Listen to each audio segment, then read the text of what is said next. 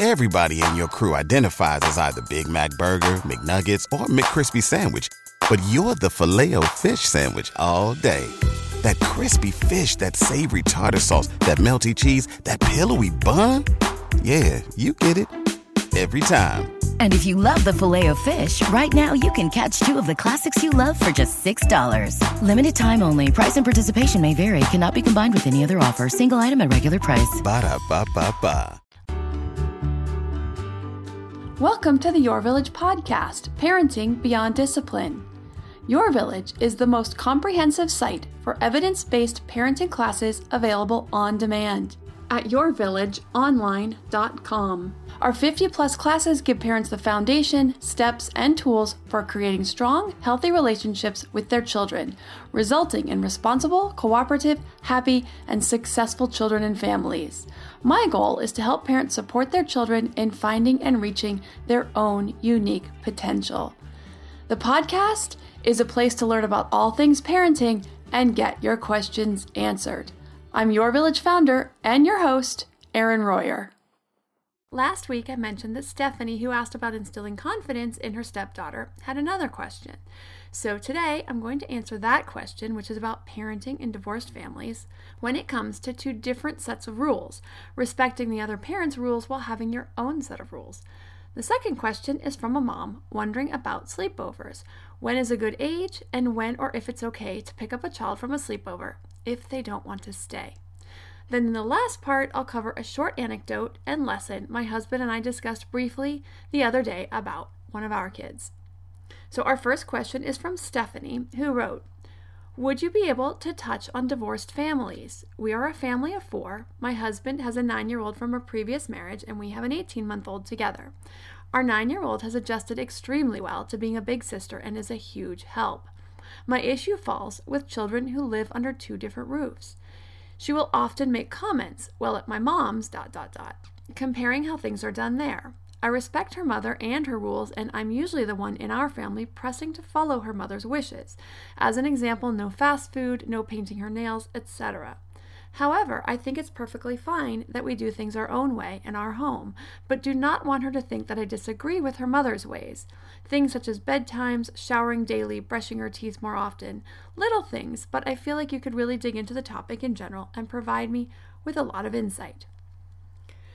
So, parenting in step families, blended families, and parenting stepchildren can be a tricky and touchy subject. So I'll do my best to address this, but I'm also going to ask some questions for Stephanie and any others who are step parents for some things to consider as you're working through this process. So obviously there are going to be differing rules and expectations in each household, no matter how hard you try to keep them aligned. And only the most mature of divorced couples are going to be able to put their differences behind them and put the kids first in setting up rules and boundaries together that are very similar. But it sounds like in Stephanie's case that you may have one of the better scenarios. Now, I'm very happy to hear that you respect your stepdaughter's mom's rules around certain things and work to maintain those boundaries with her as well, because a lot of stepmoms would use those as leverage to gain favoritism or approval from their stepchild. So that is an excellent job that you guys are doing with that. There are some general tips when it comes to rules in blended families, and one of the first ones is to try to have similar rules as much as possible in both households. One of the first ways to do that is to keep the existing rules that were in place prior to the divorce and keep those in place in both households. So I'm wondering if that is how the current rules were set up, the things about the fast food and the no painting her nails, and probably along with several other rules, that those were probably adopted and kept in place, which is excellent. Were these rules your stepdaughter's parents? So the question was, were these rules your stepdaughter's parents that they had when they were together, and you're working as part of this team to uphold the rules?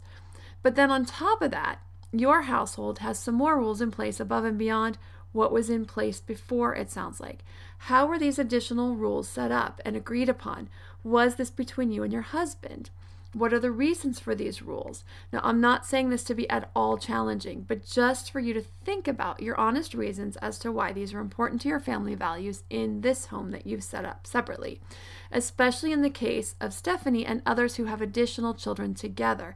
Now, these are likely some very valid reasons as to why rules that are different than what the other parent has in place are in your home. Now, once you've really connected with the reasons behind the rules, would it be something that her dad, or for any other families who are having issues with this, that the parent who was previously married with the stepchild or with the child would be willing to talk with the other parent about? In Stephanie's case, her husband talking with the stepdaughter's mom to get some more consistency.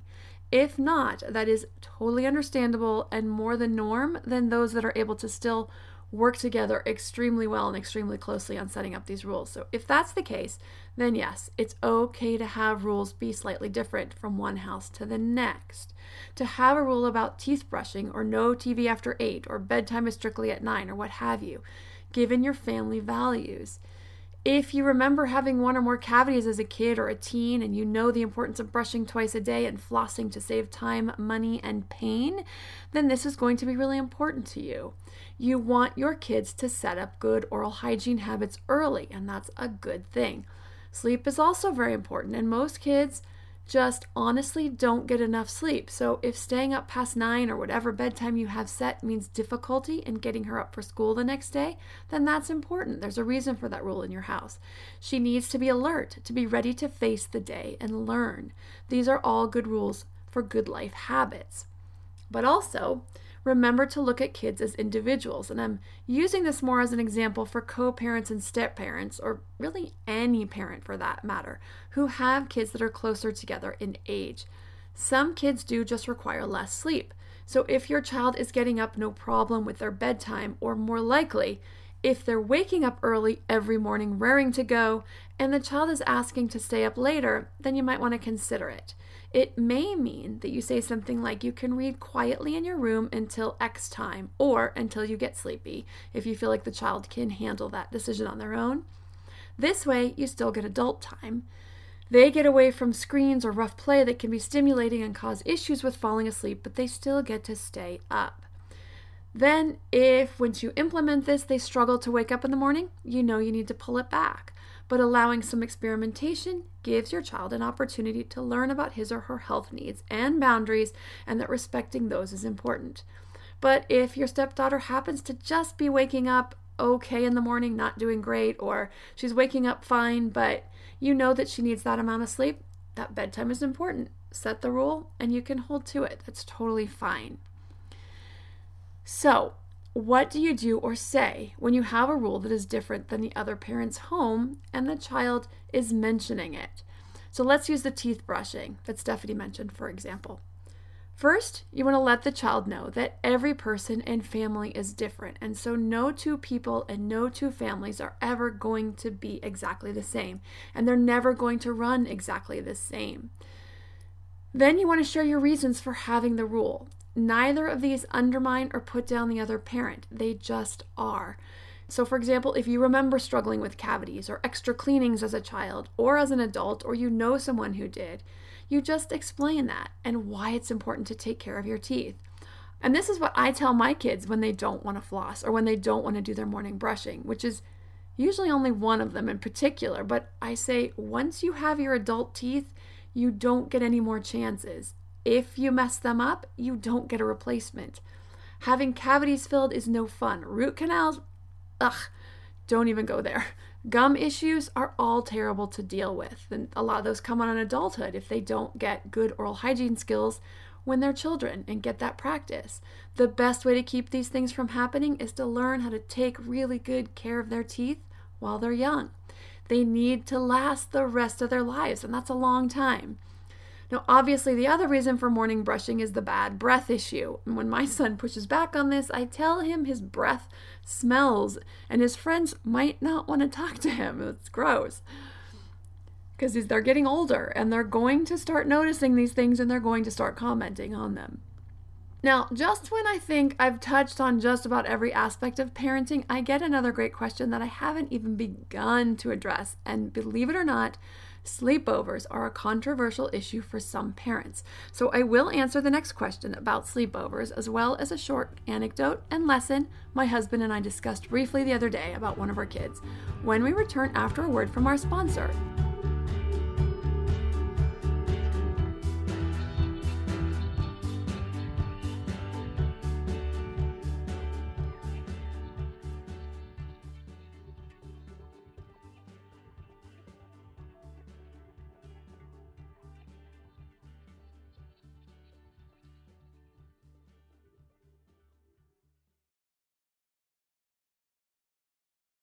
Hey, Parenting Beyond Discipline listeners. Ready to create a home that fosters love, warmth, and style? Look no further than Home Threads, your partner in crafting a nurturing environment. At homethreads.com, explore a thoughtfully curated collection of furniture designed for families who believe in positive parenting.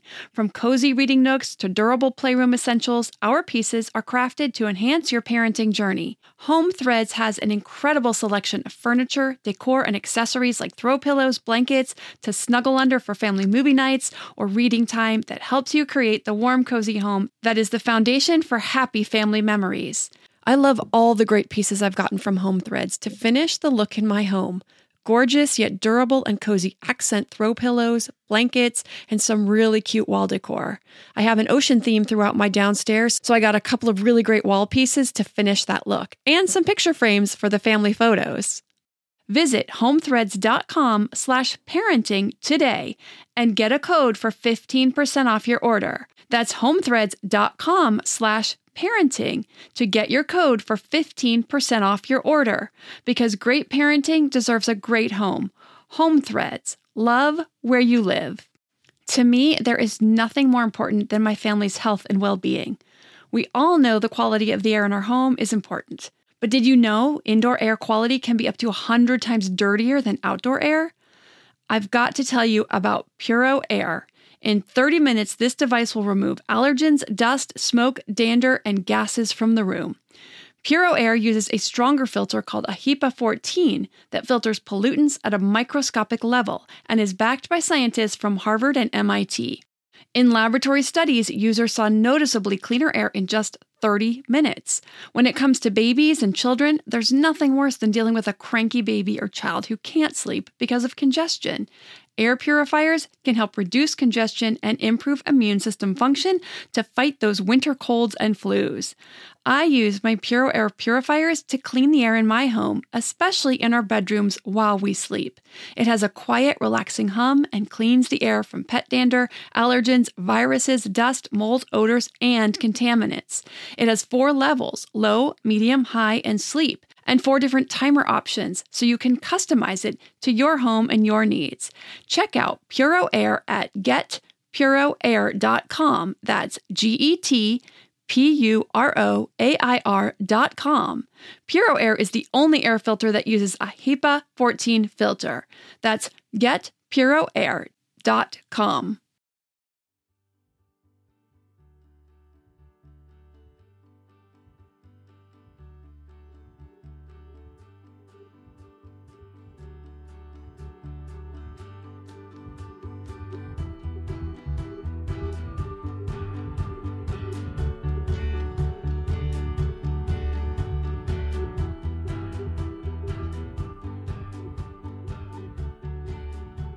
Now that we're back after the break, let's get to the next question. Jessica wrote in to ask about sleepovers. She writes, "Hi, Erin. First of all, I love your podcast and I've gotten better after listening to your advice.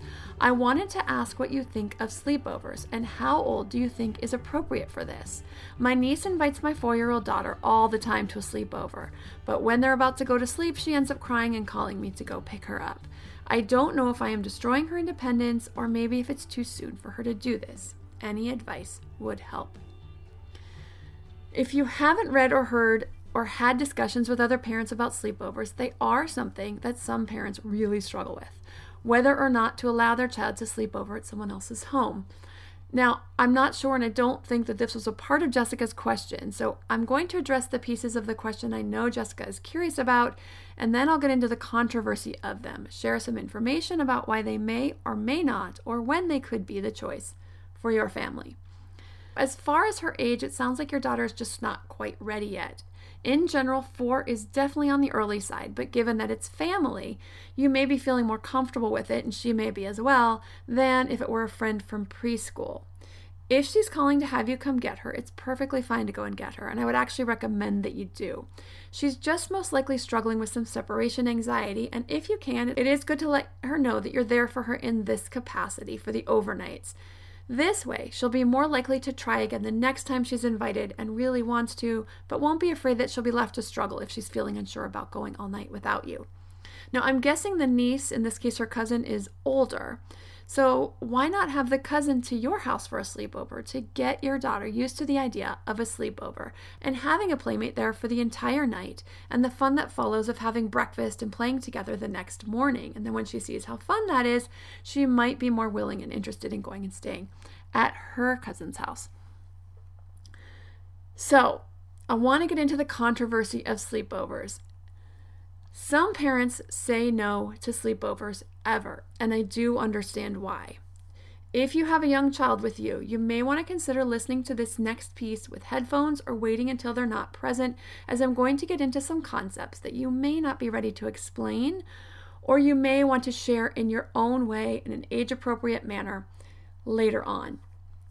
Now, when I was working as a therapist intern, I heard all kinds of stories of lewd and inappropriate behavior that happens at sleepovers. Now, we did work mostly with middle school kids, and my supervisor was adamant about sleepovers only ever happening at his house. He had teenage daughters at this point, and he talked a lot about sleepovers and all the rules that he had around them and gave us all kinds of warnings about this, and all of that just really stuck with me, along with dealing with some of these kids that came into therapy after dealing with, honestly, some trauma that they faced at sleepovers. So I'm going to share some sobering statistics, and I don't mean to scare anyone, but I think it's important to be informed so you base your decisions accordingly.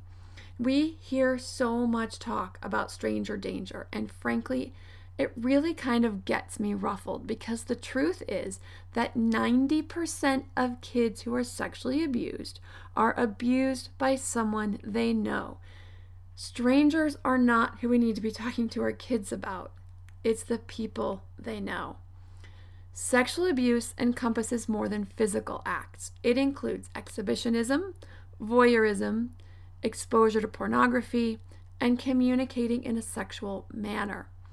Child sexual abuse is likely the most prevalent health problem children face, with the most serious array of consequences. About 1 in 10 children will be sexually abused before they turn 18. Now, broken down by gender, it's 1 in 7 girls and 1 in 25 boys.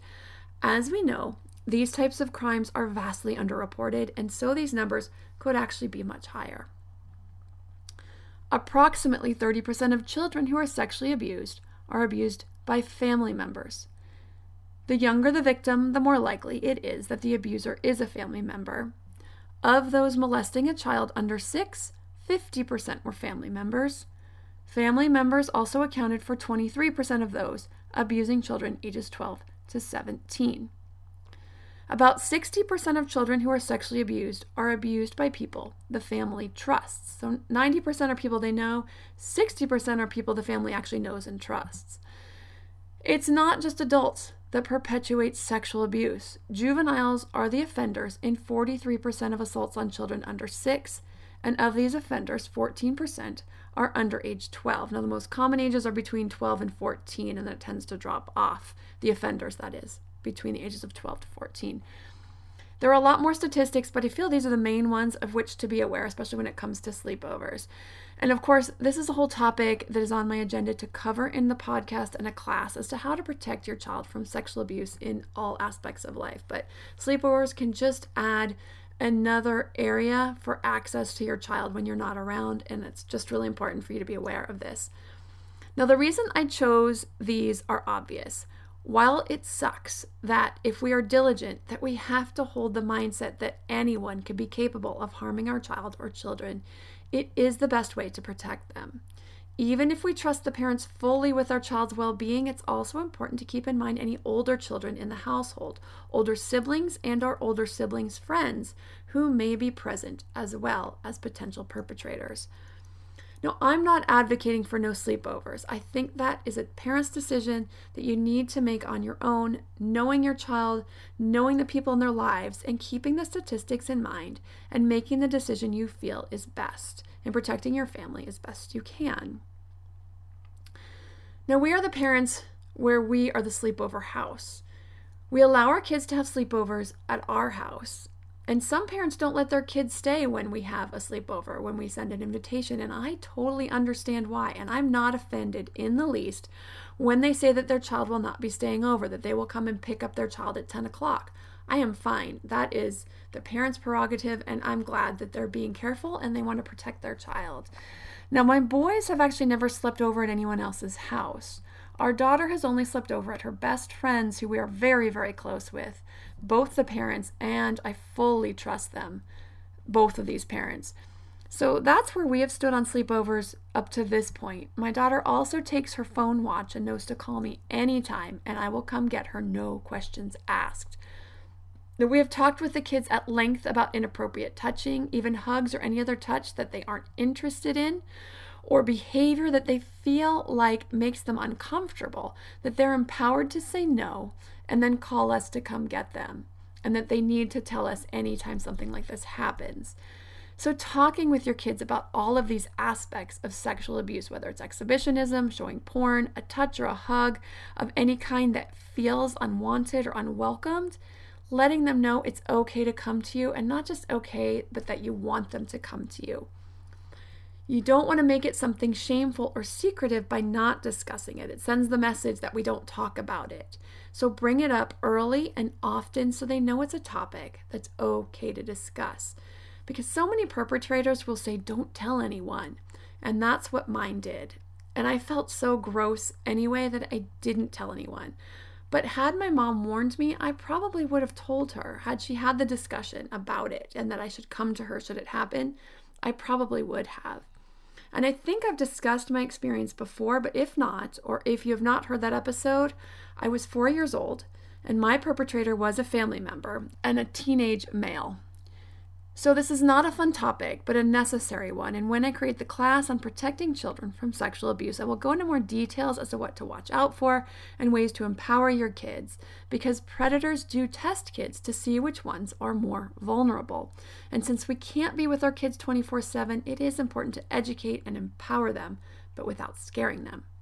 And I want to bring up another anecdote. I don't know if any of you have seen this going around the social media, but there was a parent who had worked with their son to text them anytime there was an issue and they wanted them to come pick him up, no questions asked. All he was to text X. So one night this boy did text his dad an X, and he went and he picked up his son immediately. And there were some things going on at this sleepover, at this party, where his son was really uncomfortable. And there were some older kids there. So they came and got him, and they had this system set up in this type of case. So the last thing I want to cover is a little story of one of our experiences this week.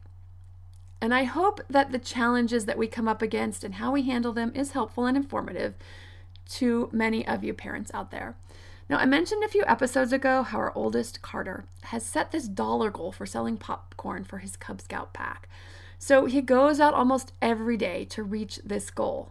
Well, the truth is that this goal of his is really taxing to our family. It has just become an awful lot of effort for both his dad and I.